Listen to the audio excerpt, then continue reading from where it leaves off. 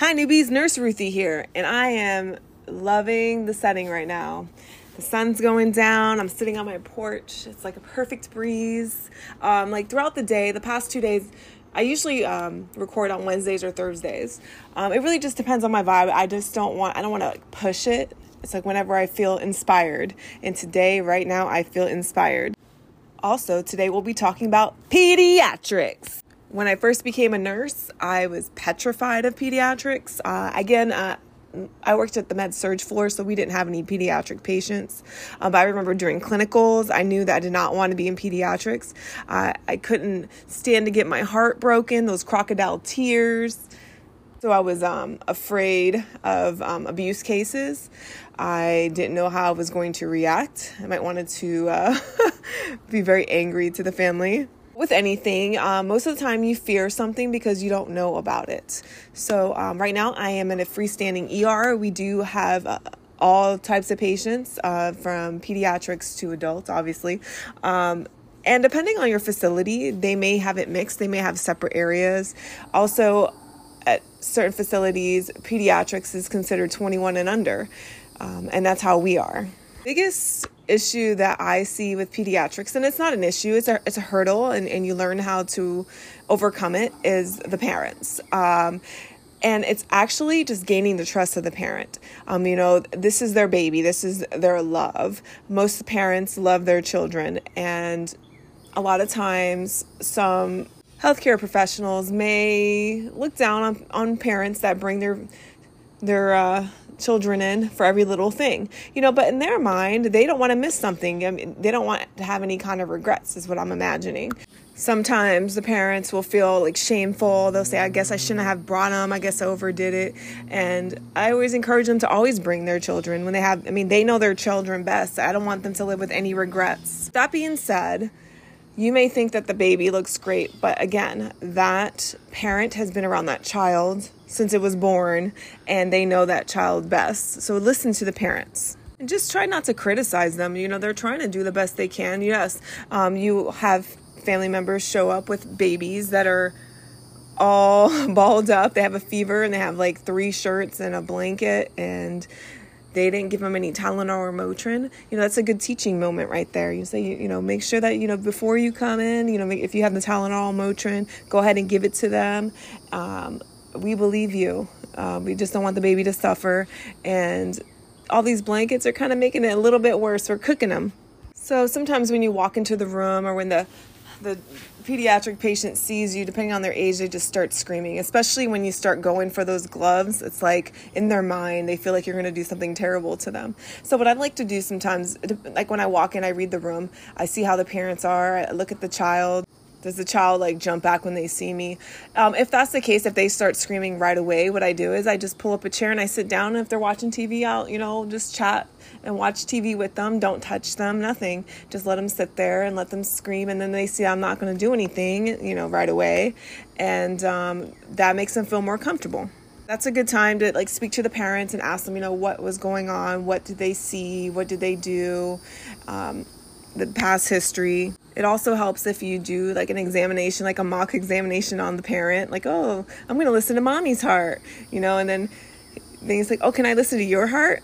I when I do my vitals, I'll say, okay, let me see your muscles. Let me see your muscles. You look like you eat all your vegetables. And then they'll show me their muscles. I'm like, oh, this is going to measure, how strong you are. And I'll put the blood pressure cuff on. And they're very super excited most of the time. And I'm like, all right, do you like hugs? You look like you like hugs.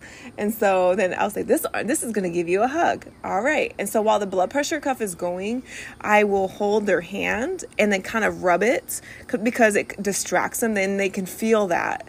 This is just something I just started doing. And I feel like it makes them feel like, oh, I can still feel my hand being touched. For the thermometer, especially if it's on the forehead, I'll say, oh, let's measure how smart you are. You look so smart. And I'm like, wow, you're 98.7. They get super excited about that. And I used to use ET, but not many babies know ET, but the parents do with the pulse ox. But I say, oh, it's going to turn a light on, and they get excited about that. Sometimes, the child is screaming. You're trying to get that blood pressure. It won't work. It just keeps going on and on and on. You have to do what's best for the patient. Just document, that what you did. that you attempted to get the blood pressure, and then pass that on to the next nurse so they can try to get it as well. Have to be patient. That's the number one key, is you have to be patient and build that relationship. If you have toys on your unit, oh my goodness, that works so good. Toys, popsicles, oh, that's awesome. Kids love toys, obviously. You just have to bargain with them. The scary part about pediatrics is that they could be fine and all of a sudden, boom, they're not. Like, they get bad really quickly. If you hear your text, if you see if the parent keeps coming out like he's breathing really hard, listen to them and jump on it. Let the provider know. Do not be dismissive. Be sure to be up to date with pediatric care. There's so many different courses you can take. You can become certified with your CPN, your certified pediatric nurse, and you are going to be required to take your PALS, your pediatric advanced life support.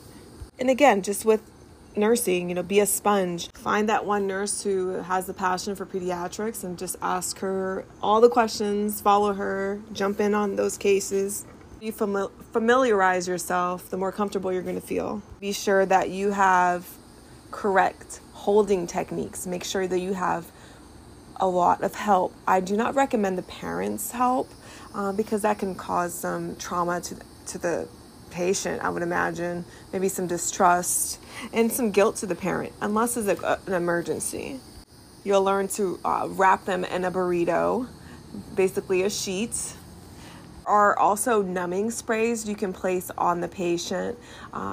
There is one that is a spray, I can't recall the name of it right now, but whatever you use on the patient, try it yourself. Like, spray that spray on you, because I did it and that burns a lot. I was like, wow, no wonder the child is screaming because it's so ice cold.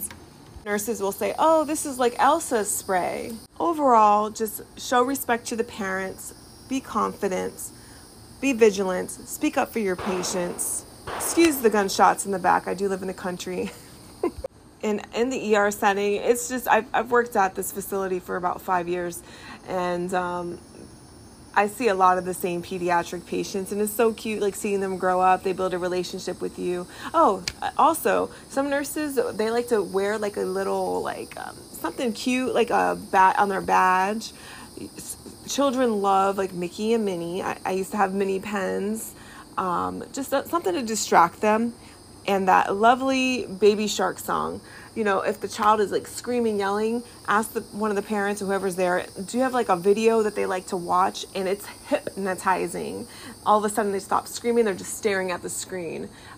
That's a great distraction. Some facilities might have a designated like treatment room where they have distractions such as like lights in the ceilings, sounds, child life services. If you have that at your facility, use it as much as you can. They are excellent. Now, I just want to jump into something. Let's talk about child abuse. If you suspect any type of abuse with a child or an elderly person or someone who may be mentally unable to make decisions and they're not competent, you are mandated to report it. Even if you are not 100% sure, it's better to report it than not. It's actually, I believe, like a first-degree felony if you do not report it. I also think that you should report it. I would not depend on someone else who says, oh yes, I'll make the report, because you never know. Things happen. People forget things. If you are the one that has a suspicion, you should make the report. Now, let's say that you made the report, or you feel like the child cannot be discharged. You just don't, it's not a safe environment. You need to speak to your provider, and usually they will admit the patient for whatever reason. Some facilities, you may have to call the police. Also, there's been situations where the police officers will come in and they will sit in the room.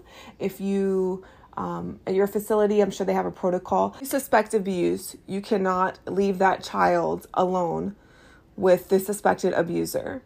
There has to be some kind of monitoring. I don't know if you have cameras, but it has to be monitored. There has to be somebody in the room. If the family member decides, you know what, I don't want to stay here, I'm leaving, you call the police. In those situations, especially if you have hard evidence that they are being abused by their family members, physically, mentally, sexually. It's very heartbreaking, especially if you yourself have been through that. But you have to keep your feelings aside. As they say, you're innocent until proven guilty. It's still very heartbreaking to me. It takes a lot for me to get over. I mean, I never really get over it, but I just know that I made a change in that child's life, perhaps by making that report. And now that we're talking about it, I mean, it's not so much pediatrics, but with anyone, there are so many, especially in Florida, there's so many people that are being trafficked, and they might not even know they're being trafficked. They might be from a different country. They're here, they met somebody online, and they have all their papers, and they're like, well, you have to do this for me, you have to do that for me. You know, they may buy them all the things that they want, get their nails done, get their clothes, drive the best car, but they are pressured to do things in return. If they are of age and of sound mind, all you can do is, you know, let's say if you suspect it and there is a person in the room that you suspect is doing this, you know, you ask, oh, we're going to take her to x-ray, and then you take the person to x-ray, and then even if they don't have an x-ray ordered, and you can ask them, like, listen, I'm getting some weird vibes. Are you okay? Are they making you do anything you don't want to do? Yet again, if they're elderly, if they're handicapped, if they are under 18, you have to report it. All right, newbies, I hope you learned something. Hope you could take something back to the floor with you. Please follow me on Newbie Nurse Podcasts, on Spotify, Apple Podcasts. I'm on TikTok, on Facebook. I'm on something Lemon 8 now.